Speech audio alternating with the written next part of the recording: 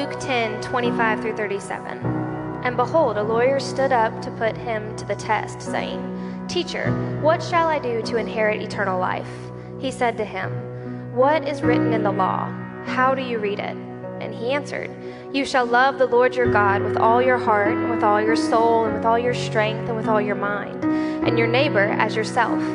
And he said to him, You have answered correctly. Do this and you will live. But he, desiring to justify himself, said to Jesus, And who is my neighbor? Jesus replied, A man was going down from Jerusalem to Jericho, and he fell upon robbers who stripped him and beat him and departed, leaving him half dead. Now, by chance, a priest was going down that road, and when he saw him, he passed by on the other side. So likewise a Levite, when he came to the place and saw him, passed by on the other side. But a Samaritan, as he journeyed, came to where he was, and when he saw him, he had compassion. He went to him and bound up his wounds, pouring on oil and wine. Then he set him on his own animal and brought him to an inn and took care of him. And the next day he took out 2 denarii and gave them to the innkeeper, saying, Take care of him, and whatever more you spend I will repay you when I come back. Which of these 3 do you think proved to be a neighbor to the man who fell among the robbers? He said, The one who showed him mercy. And Jesus said to him, You go and do likewise. I'm going to pray for us. Dear God, I just pray over these words just read and the words that are about to be taught by Daniel. I just pray that your truths scream out loud to us today. God, I pray that you hide Daniel behind your words. I pray that you are glorified in what we hear and then what we go and do today. God, I pray for soft hearts, that we hear the words that you want and need us to hear, and then we turn around and we act upon them. God, the gospel demands a response, and I pray today we listen with ears looking for how you are calling us to respond. God, I pray that you are glorified in what is spoken and what is then gone and done. In Jesus' name I pray, amen. All right. Good morning, Fauna Church. I'm Daniel Wagner. I'm the executive pastor of ministry here, and I am thankful that you're here with me today. Robert Green is not here. Robert's preached the week before, our senior pastor. He is in Nashville right now because the guy who preached 2 weeks before that, John Wood, our group's pastor, his mom passed away a few weeks ago, and John officiated his mother's funeral yesterday. So if you're a friend of John, you know John, you got any contact for him, please reach out to him. I've done some family funerals, but not done the funeral of my mother. I can't imagine how difficult that was for him and how thankful he was that he had a robust faith to fall back on. So Robert went yesterday and attended that funeral. I was slated to preach today anyway, which is why I'm not in Omaha, Nebraska right now. Can't even tell you guys, the first service looked like this stadium yesterday. It was so much powder blue. And I'll move past this very quickly, just having a good moment here. Robert talks about Mississippi State so much, right? Like, can I not be allowed to talk about Ole Miss, even though I didn't go to school there? But I do, Robert and I were talking, want to extend a warm welcome this morning to our Omaha, Nebraska campus of Fondren Church, because there are lots of people up there right now. We've kind of got this plan going. He'll go 1 year and I'll go the next year. It's kind of what the schools are doing anyway, so we'll get that figured out sometime soon. But I am thankful that you're here with me today as we continue another week in this series where we are looking at parables. What are parables? They're teachings of Jesus, principally about salvation. They're salvation stories, and about how to live following Jesus. So we picked up here in Luke 10, which Mariah read, grateful for that. The first 8-ish chapters of Luke, just so you know, are really answering the question, who is Jesus? And the rest of the chapters sort of answer the question, how do I follow Jesus? What does it mean to follow Jesus? So we find that there, and here today we have the parable of the Good Samaritan. I'm not going to lie, when I got assigned this a couple of months ago, I thought, Good Samaritan, geez. Because what I feel like we have to do, often in your own life, you got to do this, we need to unlearn some things before we can learn the right way. People would probably say that about my penmanship and maybe the way that I do math, that I learned how to do things poorly, and now I have to relearn how to do some other things. And that might be true for you in your relationship with the Good Samaritan. One of the most misunderstood teachings of Jesus, I would say. It is very much a story that would imply a command for us to love our neighbor as ourselves, to do good, particularly to those who are in need. But if that's all it is, I would dare say that we have a low view of the parable of the Good Samaritan. That there's something deeper that Jesus would want to teach us in this parable, our relationship to him and our relationship to one another. So that's how I want to spend our time together this morning. But the Good Samaritan, if you're like me, you grew up in a house where random acts of kindness were encouraged. Maybe it's Mississippi. Maybe it's a hospitality state. Maybe it's a religious undertone throughout the life of our state. I don't really know what it is, but being kind is just kind of the name of the game here. And often it is ascribed, be a good Samaritan. That person is a good Samaritan. So you see someone who's walking an old lady across the street, or carrying groceries out to the back of a car, or visiting someone when they're sick. They're being the good Samaritan, and it's appropriate, I think, in some regards, but there's some depth there that I just don't want us to miss. I knew I was preaching this passage a couple of weeks ago, like I said, and earlier this week I was in New York City. Carly, my wife, was attending a conference in New York City, so I went up with her, trying to be a good work wife. I went along, and I had nothing to do in New York. I think I might have been the first person in history, perhaps the only person in New York at that time, who had absolutely no agenda. In a city that grinds and is full of so much ambition and so many things. I shot a couple of emails to people trying to hang out with them. Most pastors don't work on Friday, just so you guys know, and that's also true in New York. So I got a lot of people that said really nice things to me back, but it just left me with basically nothing to do. So I decided to set out on my bold adventure together today.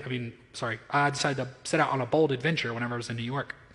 And I discovered that ultimately what I did was live a white girl dream. I went to so many coffee shops in New York, in Manhattan, and I can't even imagine how many 13-year-old girls would have killed me with their bare hands to be living the life that I lived, with no agenda, sitting at a table in New York, in Manhattan's 46th Street or something like that. And I've got a book that I'm reading, a cold brew off to the side, and a peanut butter cookie. And I'm like, wow, this is literally what Instagram looks like, and I'm living it. But here's the thing, I didn't really want to do that. I'm bad at sitting still. I'm much more bent to action and existentialism, but that's different. So I'm bent towards action. I said, I got to get up and I got to do something. So as I started to kind of plot what my next moves were going to be through the city that day, I thought, hey, I'm preaching the Good Samaritan. Let me test this thing out. Let me do as many random acts of kindness today as I can. So it started with me helping a guy bring a Yeti cooler into the back of a kitchen in New York. He thought I was stealing it from him, so that was a little confusing at first. But once we got to the part that I was going to help him, so Yeti's got a long reach, man. Good brand, like all the way up in New York. So I helped this guy wheel it in, did several other things along the way to kind of consume my time as I was going about. I just didn't have anything to do, so I was unhurried, right? Maybe a good practice for some of us to be more unhurried. But I feel like maybe the culmination of that for me was that there was a woman who was going to her job, and she was some kind of seamstress. She did some sewing, and she had her sewing machine inside this rolling suitcase and was about to take it up several flights of stairs. I was, no joke, about 3 times her size. So I picked the thing up and I carried it up the stairs for her. But it was interesting because I just thought, let me take on this disposition today and see these random acts of kindness. Is this really what the Good Samaritan is about? And I'll tell you, it's yes and no. So let's set the table for the parable. We see Jesus, who's approached by a lawyer. Now, this isn't like some of you experts in civil or criminal law. This is a lawyer, one who was skilled in the law of Jewish tradition. So he is one who knew the prophets. He knew the Pentateuch, the first 5 books, backwards and forward, and he had combed through them, and his entire obligation to society and Jewish culture and to the Jewish faith was to make sure that these things were what they were supposed to be, that he maintained integrity for this. So this lawyer had very much scrutinized the Word of God. So this lawyer asked Jesus, we'll hit a couple of high points here, what shall I do to inherit eternal life? A great question. If you're here and you don't have a faith or not a faith in Jesus, we're thankful for you. We want this to be a community where we learn together. And he asked the important question, what do I do to inherit eternal life? Now, eternal life is more than just what happens to me after I die, but that was very much synonymous in that day for enter the kingdom of God. What do I need to do to have an assurance of faith here and a benefit of faith in eternal life when I die? And Jesus replied to him, answered a question with a question. Don't you love that? That's how you get people. Question with a question. I don't think I'm very smart. I just ask questions when people ask me questions. What's written in the law? How do you read it? So Jesus turns it back around on the lawyer. And the lawyer tells him what? He gives him what Jesus taught earlier in Mark 12 is the greatest commandment. It's the combination of these two ancient teachings that were the backbone of Judaism, that you could hang the whole law on. It's this concept of having a heavy burden and going, where can I let this thing down? And you can rest it there. So all of the commandments hang on, one, to love the Lord your God with all of your heart, your mind, and your strength. And Jesus introduces soul. Everybody needs a little soul, right? So all your heart, your soul, your mind, and your strength, to love the Lord your God. That comes from Deuteronomy 6. The Shema is the Hebrew root there, to hear. Hear, Israel, the Lord your God, the Lord is one. You shall love the Lord your God with all your heart, your mind, and your strength. And that is a prayer that Jews would pray every day when they woke up. If you've done a child dedication here, I've been grateful to be a part of several of those child dedications and to lead you through dedicating your children to the Lord. Looking at friends out here who have had babies when I've led in those services. We pray that for families, that as you've received these things from God, that you would pass them on to your children and to your children. So in the Jewish faith was this integral idea, and the right idea, that you need to love God with everything you've got. No idols, nothing on the side, a full devotion to God that would be expressed in all of your faculties, your mind with your intellect, that you would seek God, and your heart with your empathy and your compassion, that you would seek God, and your soul, the depth of who you are, the seat of everything, that you would seek God. And in your strength, things that you do when you get up and go, are you going towards God? And the second, like it, to love your neighbor as yourself in Leviticus 19. And Jesus taught that in Mark 12, and we see this affirmed here by this guy in Luke 10. And Jesus says to him, you've answered correctly. Do this, and you will live. Now let me ask you a question. How many of you have done that perfectly? How many of you have always prioritized God? Never looked to another idol. You've never put something in the seat that God should have an authority in your life. You've never pursued unholy things or even just not holy things, over holy things. How many of you, let's go to neighbor, have not been a perfect neighbor? I don't even mean your literal, physical, geographical neighbor, although that is also your neighbor. But I mean the people that are around you. Have you prioritized yourself over them? Well, I would dare say yes. That's the human condition. And the lawyer knows that, and he feels the sting here. So desiring to justify himself, I love that, how honest Scripture is. That the lawyer would want to justify himself, make himself right in the eyes of Jesus, make himself right in the eyes of God, make himself right in the crowd that just heard him get roasted, essentially, by Jesus. The lawyer says, who then is my neighbor? Who then is my neighbor?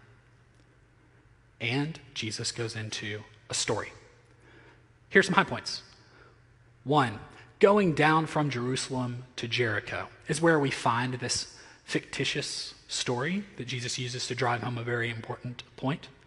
Jerusalem to Jericho was a road that many would be familiar with. It would be like if I said, yes, as one person was going from I-55 north in Jackson to Canton, you'd be like, oh yeah, okay, I got it. But down really implies the geography here, that it was a very steep decline. I've never been to Israel, but people that I know that have gone and things that I've read have said that this road from Jerusalem to Jericho was very windy, so much so that even now, when it's been paved and elevated and all that kind of stuff, that buses still don't take it at nighttime most of the time because they're afraid they're going to go over the edge. A very dangerous road. And in the place where this fictitious, but very based on things that would happen in the culture at the time, robbery occurred, it most likely happened in this area called the Pass of Blood. So many people got jumped here that they referred to it as the Pass of Blood. So everyone would understand where this was going on. And they left this man half dead. I just left half dead in there for me because I love it. I love that the Bible like divinely inspired, but it's got personality, which I just love. Keeps me engaged, keep you engaged too. But the half dead, it's this concept that this guy is not all the way dead. I think about the Princess Bride, right? Inigo Montoya, he takes Wesley to Humperdinck. And, some people think the best line of the movie is Inigo Montoya. Oh, my name is Inigo Montoya. You killed my father, prepared to die. That kind of thing. I think the best line is what happens here whenever he goes and he takes Wesley to Humperdinck and he says, hey, this guy is dead and we need him to be alive because he's got to go and do this thing. And Humperdinck looks back at him and he says, well, so much you know about death. He's not actually dead. He's just mostly dead. So half dead is somewhere around mostly dead. But we see this, it's a picture that we all get. It's a guy strewn out on the road, clothes ripped off, dried blood, teeth kicked in. Bad picture. And something that in the ancient society they all would have experienced. These Jews would have gone often from wherever they were into Jerusalem for these pilgrimages and for the religious feasts and festivals of the day. So travel was very dangerous, and everyone who heard this story would know that could be me. I could be that man in the ditch. I could be that man who was left half dead. And then we have three people enter the scene. In the Semitic tradition, the Jewish tradition, was threefold storytelling. We tell stories in threes too in our culture often, but it got its root here. We see a priest. The priest is the one who does the religious work in the temple. He takes the sacrifices. They would be the ones who would help people atone from their sins through Levitical law. The Levite, the next party here, is the one who would help kind of keep order in the temple. They were like worship leaders in the temple. They were also like the police in the temple. If anyone went beyond an area that they were supposed to for whatever their ethnic or whatever their cleansing ritual deficiencies were, they would keep people in and out of certain sections. They would also oversee the money. So we see the priest and the Levite, they are the religious establishment of the day. The people who should know, the people who should help, the people who should see a need and meet a need. They've got all the resources, all the training, all the policy, and they pass by. The picture there is fascinating. It's that they passed on by, that they crossed the road to get out of the way. Now, many reasons they could have done that. We'll get to some of them later.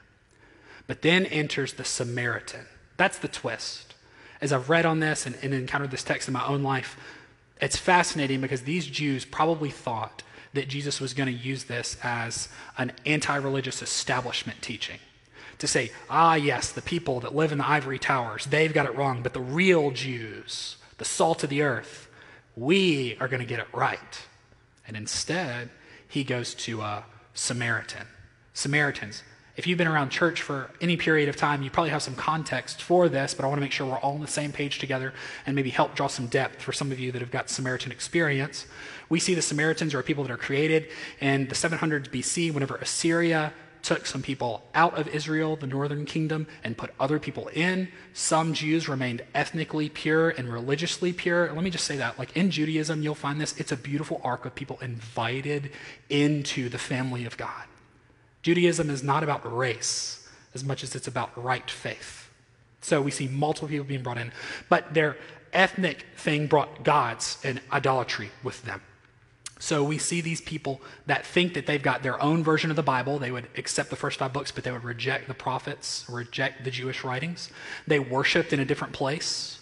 They didn't worship at the temple in Jerusalem. They worshiped at their own temple on a different mountain because they believed that that was the place that they were to worship. So we see idolatry in them, and we see a lack of integrity in the religious expression of the day. So the Jews and the Samaritans hated each other. Nehemiah is a book of the Bible that's meant a lot to the life of our church, particularly a few years ago. Some of you were here when we walked through that, thinking about how to be faithful to the thing that God's given us right in front of us to do. We see that there are several parties that oppose Nehemiah in the rebuilding of the wall, the city, and the temple, and one of those were Samaritans. So they had been set against Jewish people and Judaism for a very, very, very long time. And what's fascinating to see is that the hero here is the Samaritan. It's the other, the one who's a step out, who's got a little bit less, and he steps in. And what I want to show you today, in the balance of our time, are 4 R's that we see in the Good Samaritan. 4 R's. The first is religion, a religious expression. These are our dealings. How do we deal with religious and religious expression in light of this context? Why does Jesus use these particular people in this particular example? Well, we see this, that the Pharisee had the religion wrong. Like, this Pharisee might have only perhaps been worshiping the one God, but most Samaritans also worshiped idols, other deities of the land. This person was not a person who we would say had their faith right. But the Samaritan was the one who was willing to step in and to serve.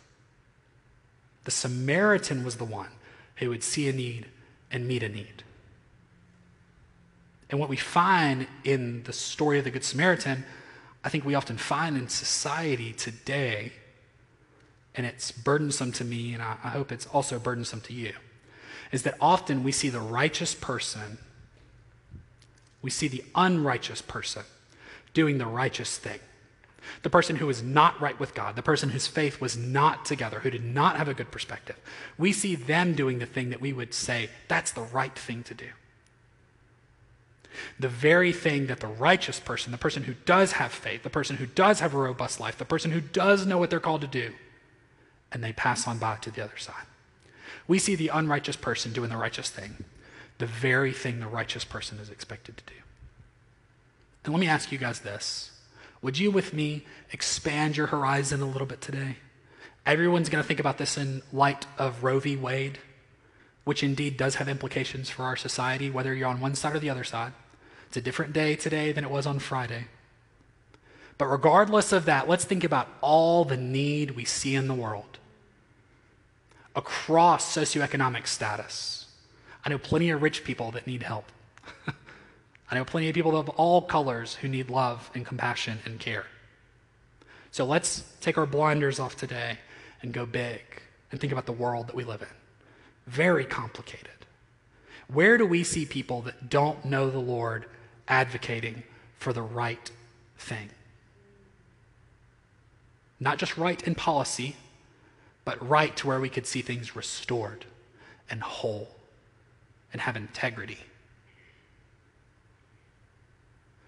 If you're like me, you've done a little bit of reading and you know that the church in the first century, it decried infanticide, the killing of babies. It advanced the rights of women. The reason that we have universities and hospitals, it's really because of the church. But have we kept up the pace in 2022? Or is there more for us to do? Could we better love our neighbor? Could our religious expression, perhaps, our commitment to policy and position over people, could that be holding us back? Maybe so. Race. Now, in the 3-minute slot that a white guy has up here, we're not going to figure race out. But I want to tell you that race and faith across race is so important to our Lord, that he would weave it into this story about neighboring. And here's what we find, is this is not a story about the right race helping the wrong race.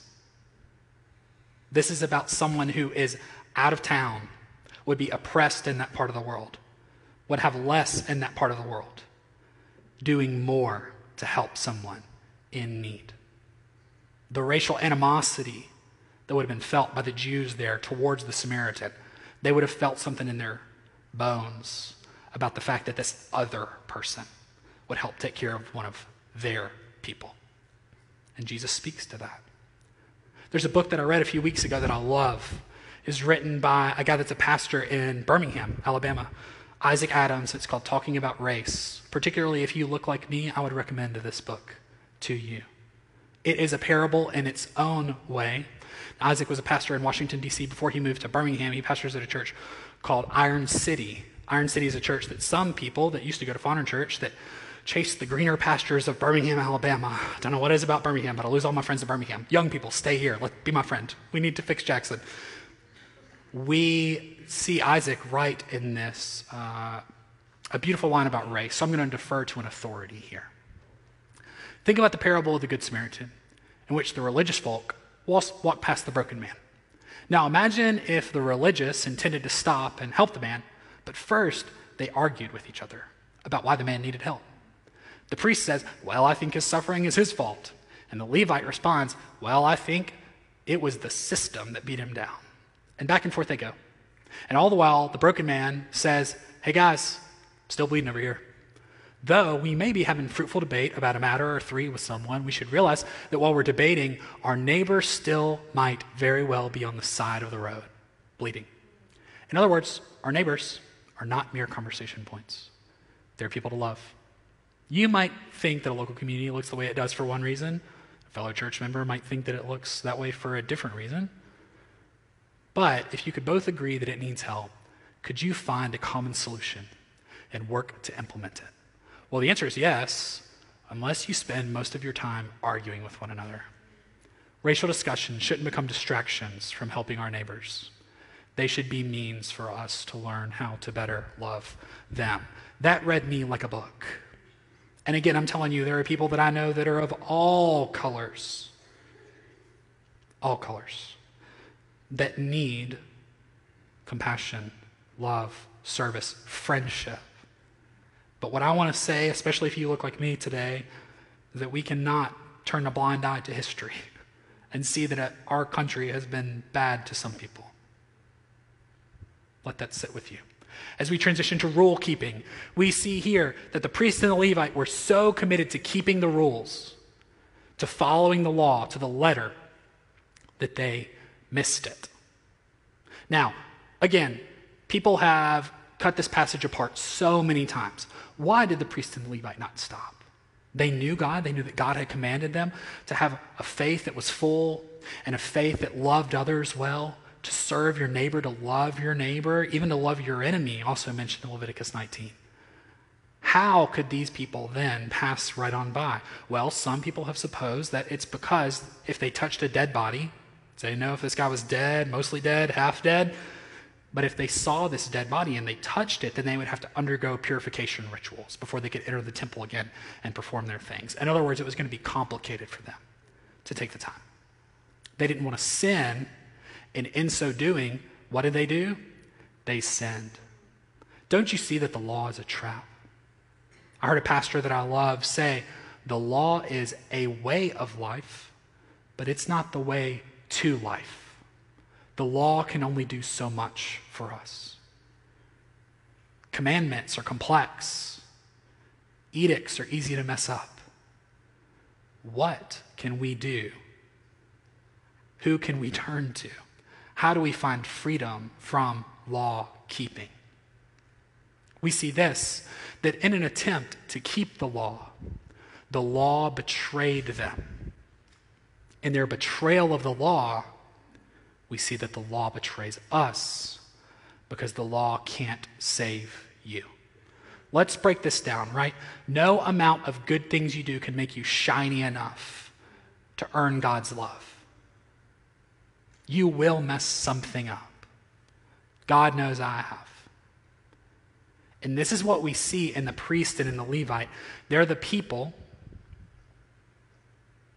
who knew right, but they didn't do right. They're the people who had a quiet time, but they couldn't find the time. Could that be us? Not just in cases of injustice, but in good old-fashioned neighbor love, where we would look to one another and we would see and say, I see you, and I love you, and I want to live my life to serve you. The last R, responsibility. Responsibility. Who are we obligated to serve? What's our responsibility? Who's God called us to? Who's God called you to? All great questions. And we see the lawyer here ask a very different question. Who's my neighbor? Now, who's my neighbor sounds great because it's like, hey, Jesus, point of clarification. Sounds like a lawyer to me. Hey, Jesus, point of clarification. Who? Help me. A lot of people out there want to make sure I get it right. Who? And the lawyer was looking for how little he could do. If you're like me, that's it. I think, okay, do I really have to love this person? Do I really need to stop and inconvenience myself? Do I really have to take the time to do this? Oh, so much time. What we see is is that the lawyer asked how little he could get away with, but Jesus responded with how much there possibly is to do. This man just happened to be going along the road. That's the language Jesus used. Happened. These people were in their path.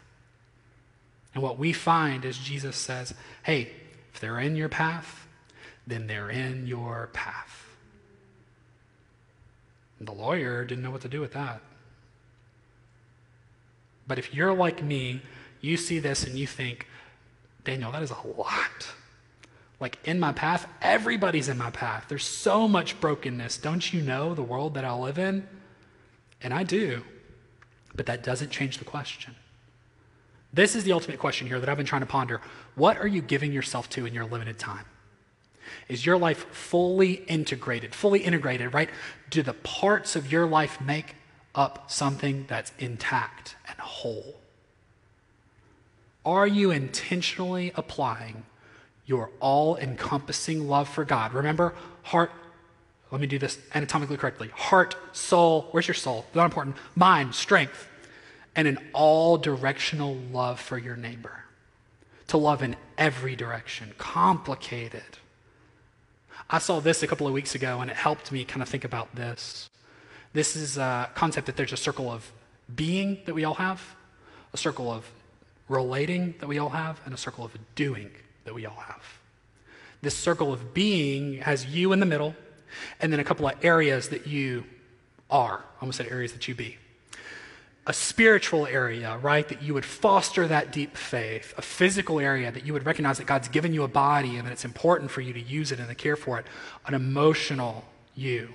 Very important to foster a spiritual, emotional life. Pete Scazzero, Emotionally Healthy Spirituality. If you haven't read that, recommend 10 out of 10. An intellectual, that you would pursue the Lord and pursue things with your mind. The circle of being followed by the circle of relating that kind of are wrung out as you help.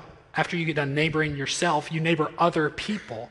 Your marital relationships for some of us in the room, your social relationships, the people that are around you, and then your parental relationships, either your parents or people that you parent. Circle of relating. Feels like one more thing that I'm getting wrong. Yep. This, besides the order of the slides, you have a circle of doing, so it's who you are. It's being and relating and doing in your life. That you would have vocational responsibilities and obligations. That you would neighbor well there, and that your faith would show up at work.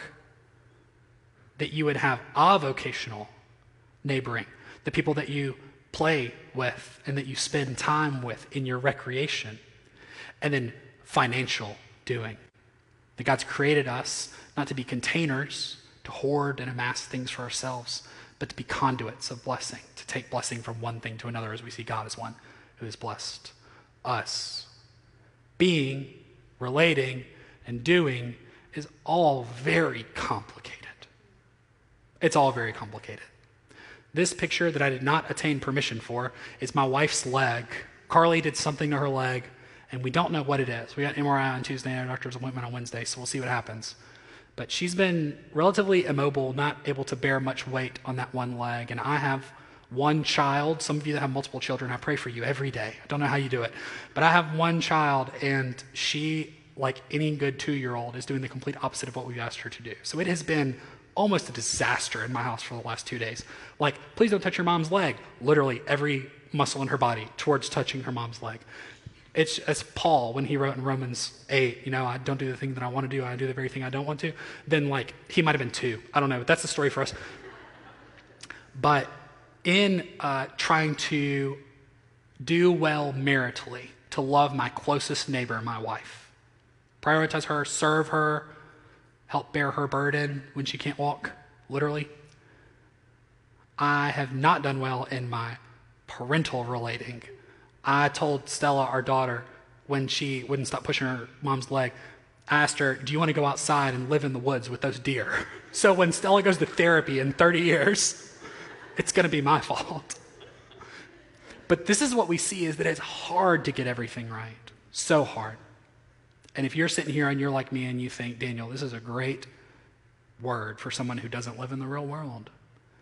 then I would say to you that Jesus Christ knows that that's a word for you, and you live in this world. I'm going to invite the band back up and invite you guys to stand with me as we close the service. And I want us to look at this passage together in Galatians 6. Yes, if you'd stand, that'd be great. Daniel Hicks was trying to take care of me. Thanks, brother. Appreciate you. To bear one another's burdens and to so fulfill the law of Christ. It's fascinating that we get this in the summary and the landing the plane at the book of Galatians. That to fulfill the law of Christ would be for us to bear one another's burdens. Now, what does that mean, to bear someone's burden? It's to see someone in need. Again, this does not have to be a grand socioeconomic need or a grand physical need, but I'll tell you it might be. It could be a need for compassion, a need for a friend, a need for listening, a need for understanding. To love every neighbor as you would love yourself. And in so doing that, there's something beautiful that happens.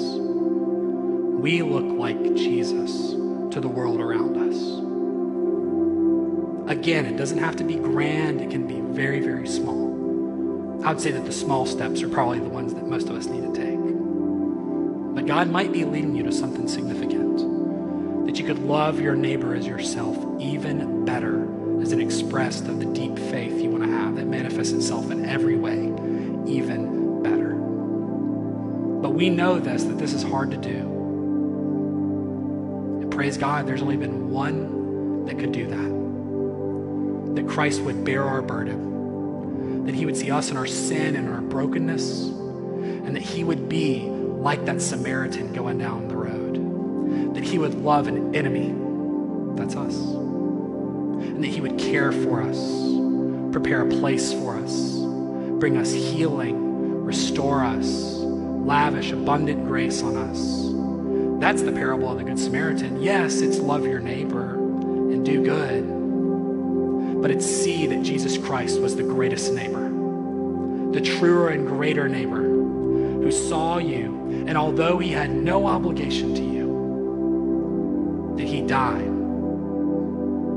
so that we could be with him and so that we could neighbor one another. So if you're like me and you sit here and you feel guilt, there's so much I'm not getting right, look to Jesus and see grace. Let the motivator be grace.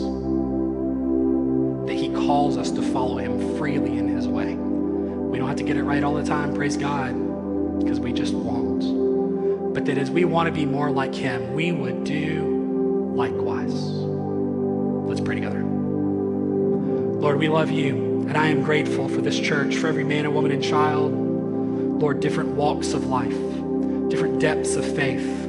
But you call us to the same thing, to love you with everything that we are, and to love our neighbor with everything that we are. Lord, bearing a burden often means inconveniencing ourselves, and we're so bad at it. Lord, I'd ask, how much of a burden really is it if it's not much of a burden to us in the first place?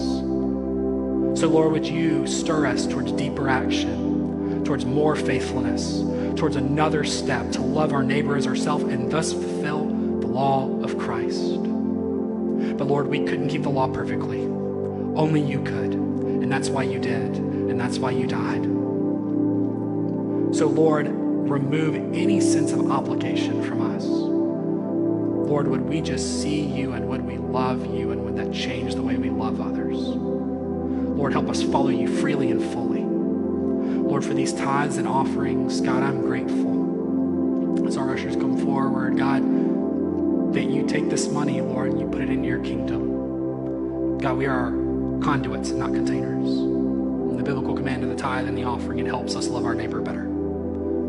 So, Lord, would you receive these and would you bless us? We ask these things in your great name.